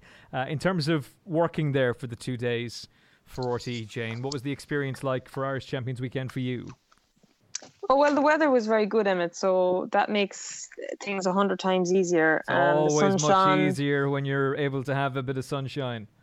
The sun shone and the people came out, and it was actually a very pleasant atmosphere for what is, the Curragh just doesn't usually lack a bit of atmosphere. Kevin hit on a lot of points. The parade ring, the walkway, the crossover, they're all major issues. And they have a few small things they need to look at as well. They showed the Vermeil and the Prix Niel and the Prix Foy on small screens around the restaurants and in the bars. Why weren't they on the big screen? Apparently there was a meeting held and the decision was made. I don't care if there was a meeting held and the decision was made. It was the incorrect decision. People come racing. Sorry, the ARC trials were not shown on the big screen. No. Anyway, regardless of whoever and however they came... What kind of absolute nonsense is that? Well, the official explanation for not showing races on the big screen is that when horses are in the parade ring, the big screen is of such high quality, and this is literally the official explanation, that it spooks the horses. Okay, well that's not valid. And the other thing is the Vermeil was on when there was no horses in the parade ring, because I was standing at the railway of the parade ring on the inside where the horses would walk. Go on, Jane. Watching it on the At the Races small screen. So that was the incorrect decision. That's very easily rectified. Hold your hands up and say you got it wrong. That's an admirable trait in somebody, to hold up their hands and say that they were wrong. That's something that we don't see a lot of. Yeah. The other thing was the price of the tickets going in. Ted Walsh alluded to this actually on RT, that it was €35 for an OAP to go in. For an OAP to go in, they should be giving him the race card and let him walk straight through. €35 for St Leger Day? Yeah. I think you had a €10 discount if you were an OAP. To go racing on a semi-building site. And look, they're just little issues that are very easily rectified. As Kevin mentioned, there's more bigger tasks ahead as well. Do you know what? March will fly around. There's a lot to be done. Yeah. They've got an awful lot of critical. They've got a lot of criticism, but they should take that on board and use it as a positive. There's no bad thing when you have an open mind, and they have plenty of people there with intelligent people working on their team. Yeah. If they put all their heads together, their money is no object, as we know. So there's no reason why when they open in March. They could have a big launch if they want, but if they want a big launch, open it up to everyone. Open the gates, just let them in, let them see it. Don't charge them, and if they want to come back then on the big days, then you can charge them. Let them see it and let them make up their own minds. And don't tell them that it's brilliant. They'll come up to their own opinion anyway. We don't need to read it on the Racing Post telling people that this is great and that's great. The corporate boxes are great. How about the stands where normal people stand? Can they see the races? Yeah, where the race fans are. Yeah. Yeah, I think that's a great idea, Jane, in terms of free entry to first. It just says, look, lads, thank you for your patience. Yep. Come in and enjoy this. I hope that the destination was worth the journey. I think that would be a great gesture and a great foot to start the whole thing off on. Because look, we're being critical of it here, but a fella said to me one time, and I took it on board, that you should always listen to your critics, because if they're being critical of you, it's because they care. And it might sound kind of tough to take at the time, and you might think they're throwing digs at you, but they're doing it because they care. And you would, like you said, Jen, you would hope the Curragh would take these criticisms on board and just nail it, because we all want the Curragh to be a proper showcase for Irish racing, and for it to be full up. To just, to match the quality of the racing on the track. We would all love that to be matched by a really passionate crowd and a big crowd. Every day there's big racing there. So I'm just really hoping to get it right. Well, it's Racing's HQ in Ireland. It's Flat Racing's HQ. And the clock, I hope, will be back that says time discloses all. So that point that you made, Kevin, first of all, Jane's nailed it. You nailed it earlier on, Kevin. I'm delighted that you've both made those points. But it also needs to be stated that this is not us just deciding to have a pop at the Curragh and have a real go because we think it's going to be exciting listening. None of us discussed this beforehand. This is a natural conversation that has progressed, and there's genuine frustrations there. I couldn't go to the Curragh. It would have been completely wrong of me to do so. I have other responsibilities right now, so I watched it on replay, actually, on Sky Q. I had I sent a message to Kevin saying, do not tell me the results, and watched it and thoroughly enjoyed it. I really enjoyed the racing. It was a brilliant day to watch back. But I would have been seriously annoyed if I was out there and couldn't see the ARC trials, if I had to go inside to go and watch those. That would have really annoyed me. And the other thing is that every point that's been made by Kevin and Jane, I hope it's genuinely taken on board, and that there isn't an attitude of, because this is something that we're very guilty of in Ireland. I'll show you, and pay no heed to criticism that's given, and take a bullish attitude and just go off and do it your own way anyway. Don't do that. Just, there is advice. Not every one of us is going to be right, but take it on board and make the right decisions that will benefit racing fans, because ultimately that's what this is all going to be about. And Jane's idea of opening the racecourse to everybody to allow them to see it, and Kevin's way of phrasing it, thank you for your patience, here's your reward, have a look around, we hope you enjoy it. And again, what Jane said, don't tell us it's brilliant, we'll tell you. That's the way to do it. I think that's absolutely right. And I'm sure they'll get it right. I'm sure they will. I trust them to do it. But you need to listen to what's been said and take things on board. It's going to be exciting next year, and we'll see how it all plays out. But I hope it plays out in the right way. Jane, you mentioned the ARC trials, so we'll very briefly touch on them. Kitesurf got up to win the Prix Vermeil just from Magic Wand. She looks ideally suited to the Breeders' Cup Filly and Mare Turf, and I'd imagine that's where she'll go. Kitesurf, probably not good enough for an ARC. Probably not good enough for an ARC. Magic Wand, it was a very good run from her as well. The two of them were far superior to the rest of the field. If Lottie Dar ran in that race, would she win it? Probably. It was a good performance, and look, take nothing away from the winner. I think Magic Wand is a very good filly, so it was a good performance to get by her on the day. I'll be honest, it was on such a small screen. All I saw was the last 2 furlongs, so I can't go into depth on it, but the two of them did pull clear. They did. I watched the whole thing on replay, and it was an impressive. I actually thought Magic Wand had it won, so it was impressive that Doris got up to go and win. But I would think the Breeders' Cup would suit her. Hunting Horn looked to have it won as well, but a great weekend continued for Charlie Appleby and James Doyle, with Brutland winning the Prix Neil. Neither of them you would think would look archetypes. However, I think there is an archetype on show, Waldgeist. So there's an important story to add in here. Pierre Charles Benoit had picked up a ban in America. Boudreaux, whatever. He'd picked up a ban in the States.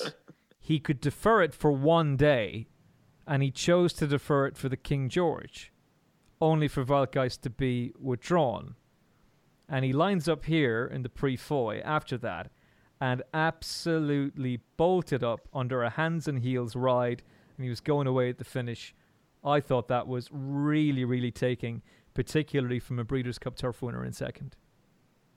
Yeah, look, talismanic clot of stars. Capri clearly wasn't at his best, but beating those two, they're two very good horses. If you're beating them at 2.5 lengths and beating them in hand, you're probably not far off what you need to be, in the mix for an Arc. He obviously won't be one of the sexier types going in, but you wouldn't like to rule him out now. He'd be my choice right now, seeing as Enable is even money.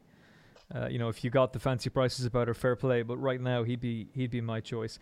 Capri ran well for quite a while and then just folded like a cheap deck chair, Jane.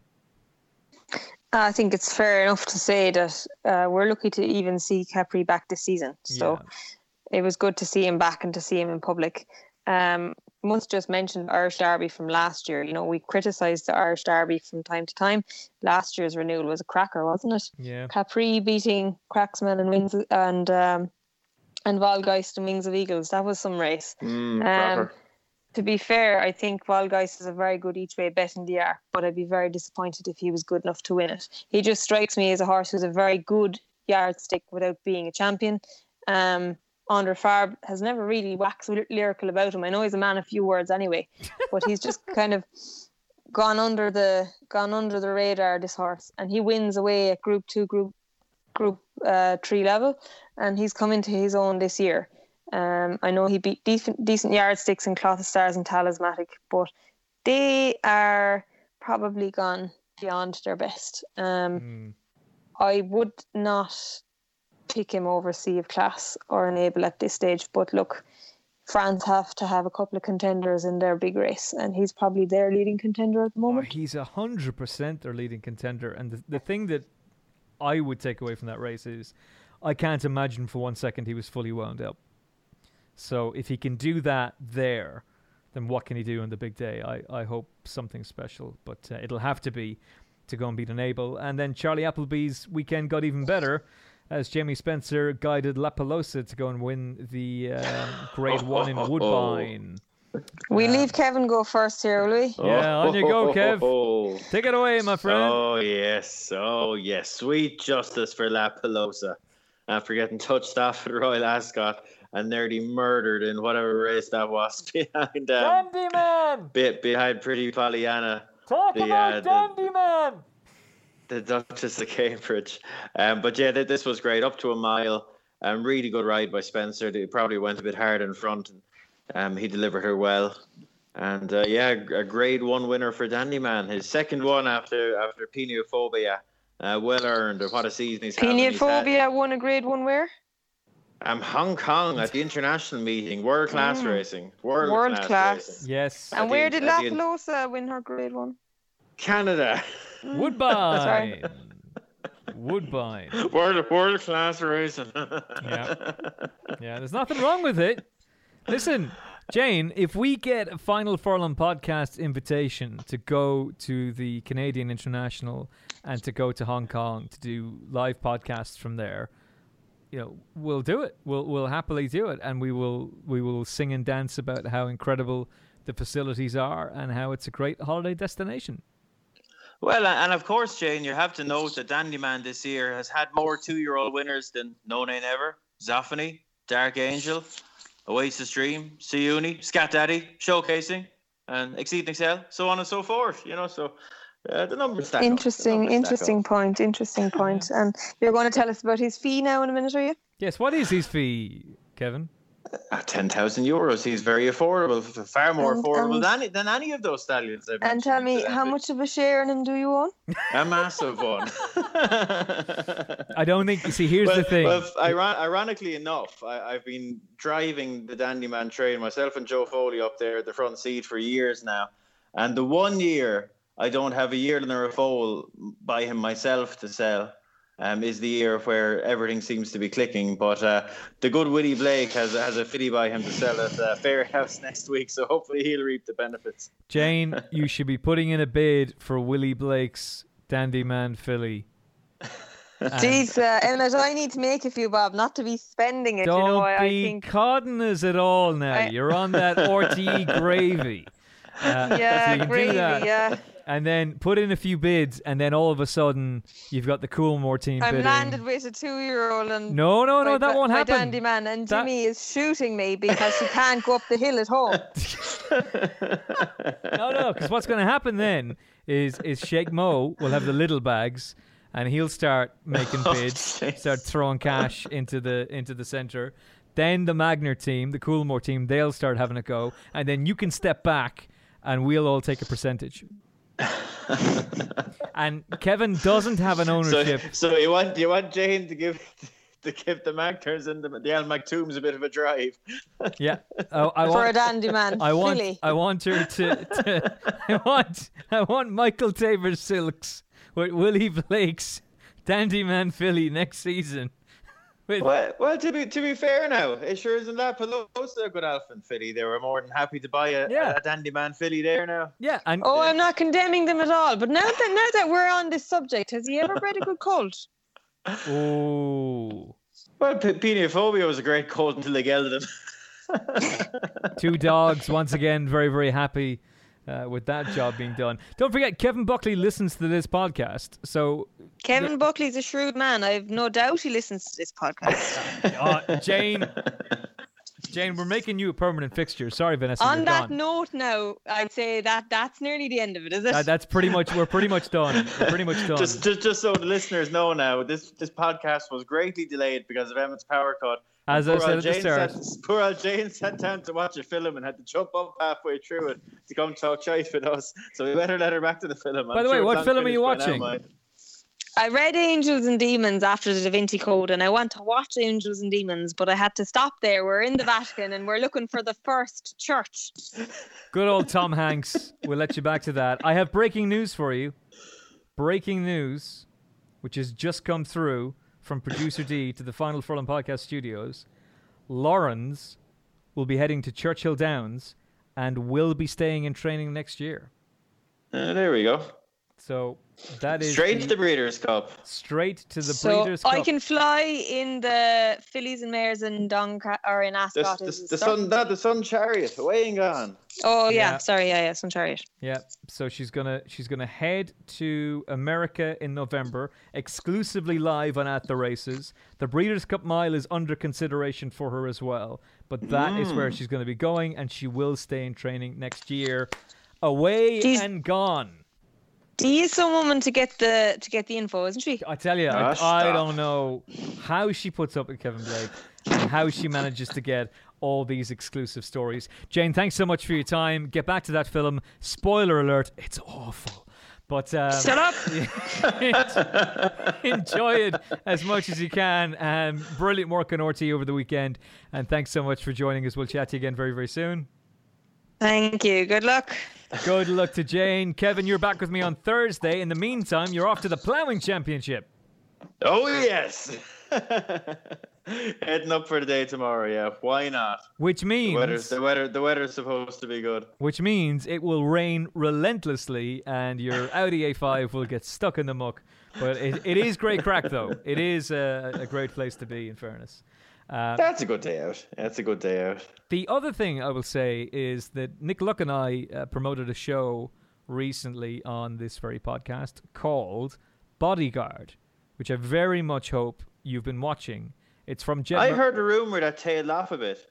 Nonsense. Really? Absolute. Okay. Who said that to you?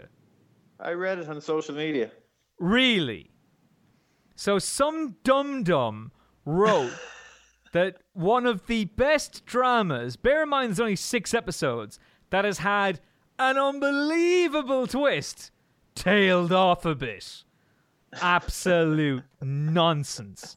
If you are in the UK, you have access to the BBC iPlayer. If you are yet to watch it, watch it. It is absolutely brilliant. Keely Hawes, Richard Madden. Keely Hawes was in Line of Duty.